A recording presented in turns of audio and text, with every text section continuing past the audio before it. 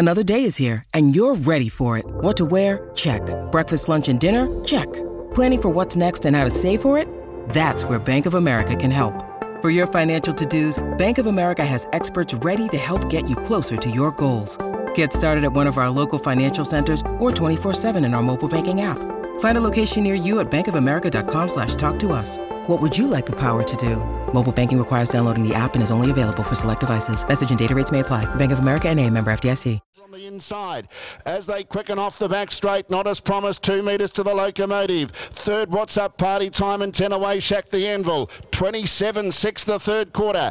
Into the bend, the leader, not as promised. The Locomotive won't go away though. Then What's Up Party Time, 10 away, Shack the Anvil. Into the straight, not as promised in front. From the Locomotive and What's Up Party Time, not as promised, 4 metres in front. He's finding plenty though, not as promised. He's got the measure of the Locomotive and What's Up Party Time, and not as promised is too good. Not as promised wins. The Locomotive second. What's Up Party Time third, and fourth, Check the Anvil. Not as promised. The Queenslander and Tony Vivers. He stood in the little winners area there at Melton. He raised two hands into the air just before the presentation, and he yelled out, "Queenslander!" in true Queensland fashion. And it's a well-told story. Graham Dwyer, Lane Dwyer, Nathan Dawson coming down to drive him, and it just belies belief that this horse could have been sold out of one of our leading trotting trainers in Victoria. And obviously the horse has matured, the change of environment to Graham Dwyer's and to Graham Dwyer has helped the horse as well. And they're off now to New Zealand to have a crack at the New Zealand Trotting Derby, which I absolutely love. And Graham was talking just to me after the race about how everybody has helped them out. Every person they've asked for, what should I do here, is put them onto the right person in New Zealand. And him and Lane are going away for 2 weeks together in New Zealand on a holiday with a horse. And if the horse achieves anything over there, that will be a bonus. But he's just so looking forward to a break with his son for a couple of weeks. And best of luck, Graham, and to Tony Vivers and to Nathan and to all connections involved with Not As Promised. There was a great win on Saturday night, and it's great to have one of ours go over and take on their best in the New Zealand Trotting Derby. The Locomotive in the second spot. What's Up Party Time? It's just a great drive by Kate Gath to get in the third. She's a professional little horse. Shack the Anvil was good in the fourth spot. Was under pressure from a little ways out, but did rally. Grumpy and My Personal Jet getting home into sixth spot.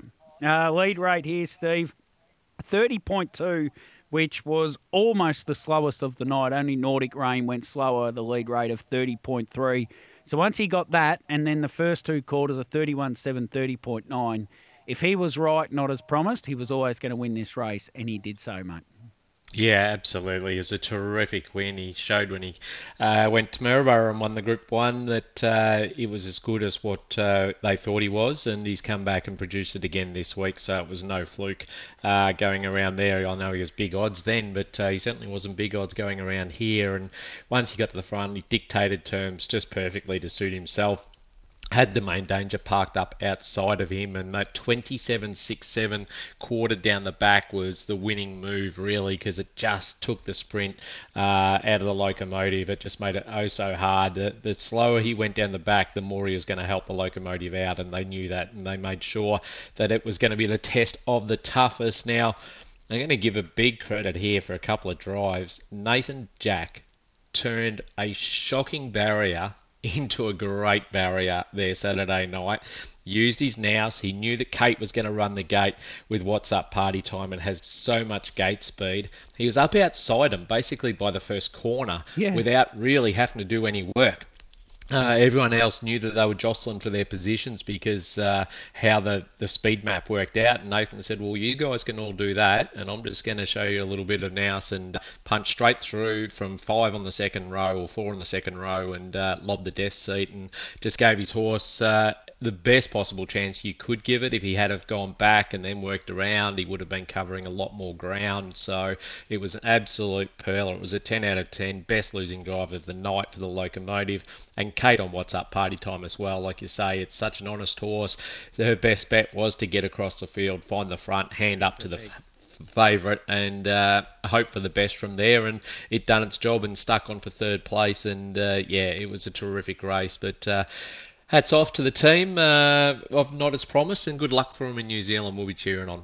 We certainly will, and I don't know whether I should evolve private conversations, but Nathan did say something to me, and he's a wonderful thinker of this sport, and we probably don't listen to some of these people enough, but he believes the Breeders' Crown should be like the jewels on prize money, and he said it'd create a lot more competitive racing throughout the year at metropolitan level for 2- and 3-year-olds, because you would have to get your prize money up. If you win the big races, you're straight in, but if you want to get into one of these races, you have to get your prize money up, and to do that, you'd want to be racing in town. So it was a really considered and great point by Nathan. And I've talked a bit about that. I would like that in the Vicbred series. That's how I would do the Vicbred. But to hear it, I wouldn't touch the Vicbred. I think you're going to mess around. I'd change. This is what the breeding's for. The Breeders' Crown's for. You could make that into, and I believe the jewels. That's what I've been pumping up for it as well. I think you get your best horses at the end of the season, having a red hot grand final. The Vicbred. I think. You got to hear. If you know how I do the Vicbred, it's different to what you're thinking, Steve. I'm not changing the final night that much. But the homegrown doesn't work. I'll be getting rid of the homegrown. The homegrown shouldn't be run last. It should be the last one ran. It should be New Year's Eve, the homegrown. And that gives any horses that didn't get a chance to get through there and it still has an opportunity to run for that sort of money. Yeah, I'd have 3 quarterly finals after 3 months to the highest prize money earned in those 3 months for each division for $50,000. And then you go into a grand final series of 100. And then if you get a 2-year-old up and going in the early months of the year, you get a crack at that one at the end of March. And then after 6 months, you run another one. But the horses, the 12 horses that ran in the first quarterly final, they're ineligible because they've already had their crack at it. So you end up with effectively 36 horses go around in 50 grand size races, which is, I reckon, would be an awesome thing. That's how I would do it. So that's my idea around Vicbred, to get the homegrown a little bit different, get different horses into it. We digress. The other thing I wanted to talk about was the breeding of each horse. So Ian has mentioned, let's talk the breeding of Not As Promised, certainly will, by Betting Line, and it's his second trotting winner for Betting Line. He's got a trotter for Johnny Harrell named Apex, who hasn't quite reached the heights of Derbies and Breeders' Crown finals. It's had the one win out of a mare called All Promises, who won 17 races, including Q-Breds, Queensland Oaks, Vic Oaks. She was a wonderful, wonderful filly, All Promises. She's had 6 foals for 5 winners out of a mare. She was out of including a horse called A Million Promises, which was the best one before Not As Promised, who won 100,000, and All Promises out of a mare called As Promised, who had 10 wins and 10 winners, including Better Promises, 243,000. And Jess Tubbs getting this horse from Raboki Proprietary Limited and breeding the first foal, Not As Promised, turns out to be a star. So Greg and Jess doing harness racing in multiple different ways. A break. I'll tell you one. Yeah, go. Very quickly. Promise Me Please, who's the only filly in that family, is by Better's Delight. So don't be surprised if it happens to throw a trotter one day too. What stallion would you choose for her then? I don't know, honestly. I'm not going to get that far into it because, but you wouldn't be surprised if it goes to a pacing stallion and you get a trotter somewhere. Yeah, and it can happen. You could go to Rock and Roll Heaven, might produce a trotter like a Rocking Shiraz, perhaps.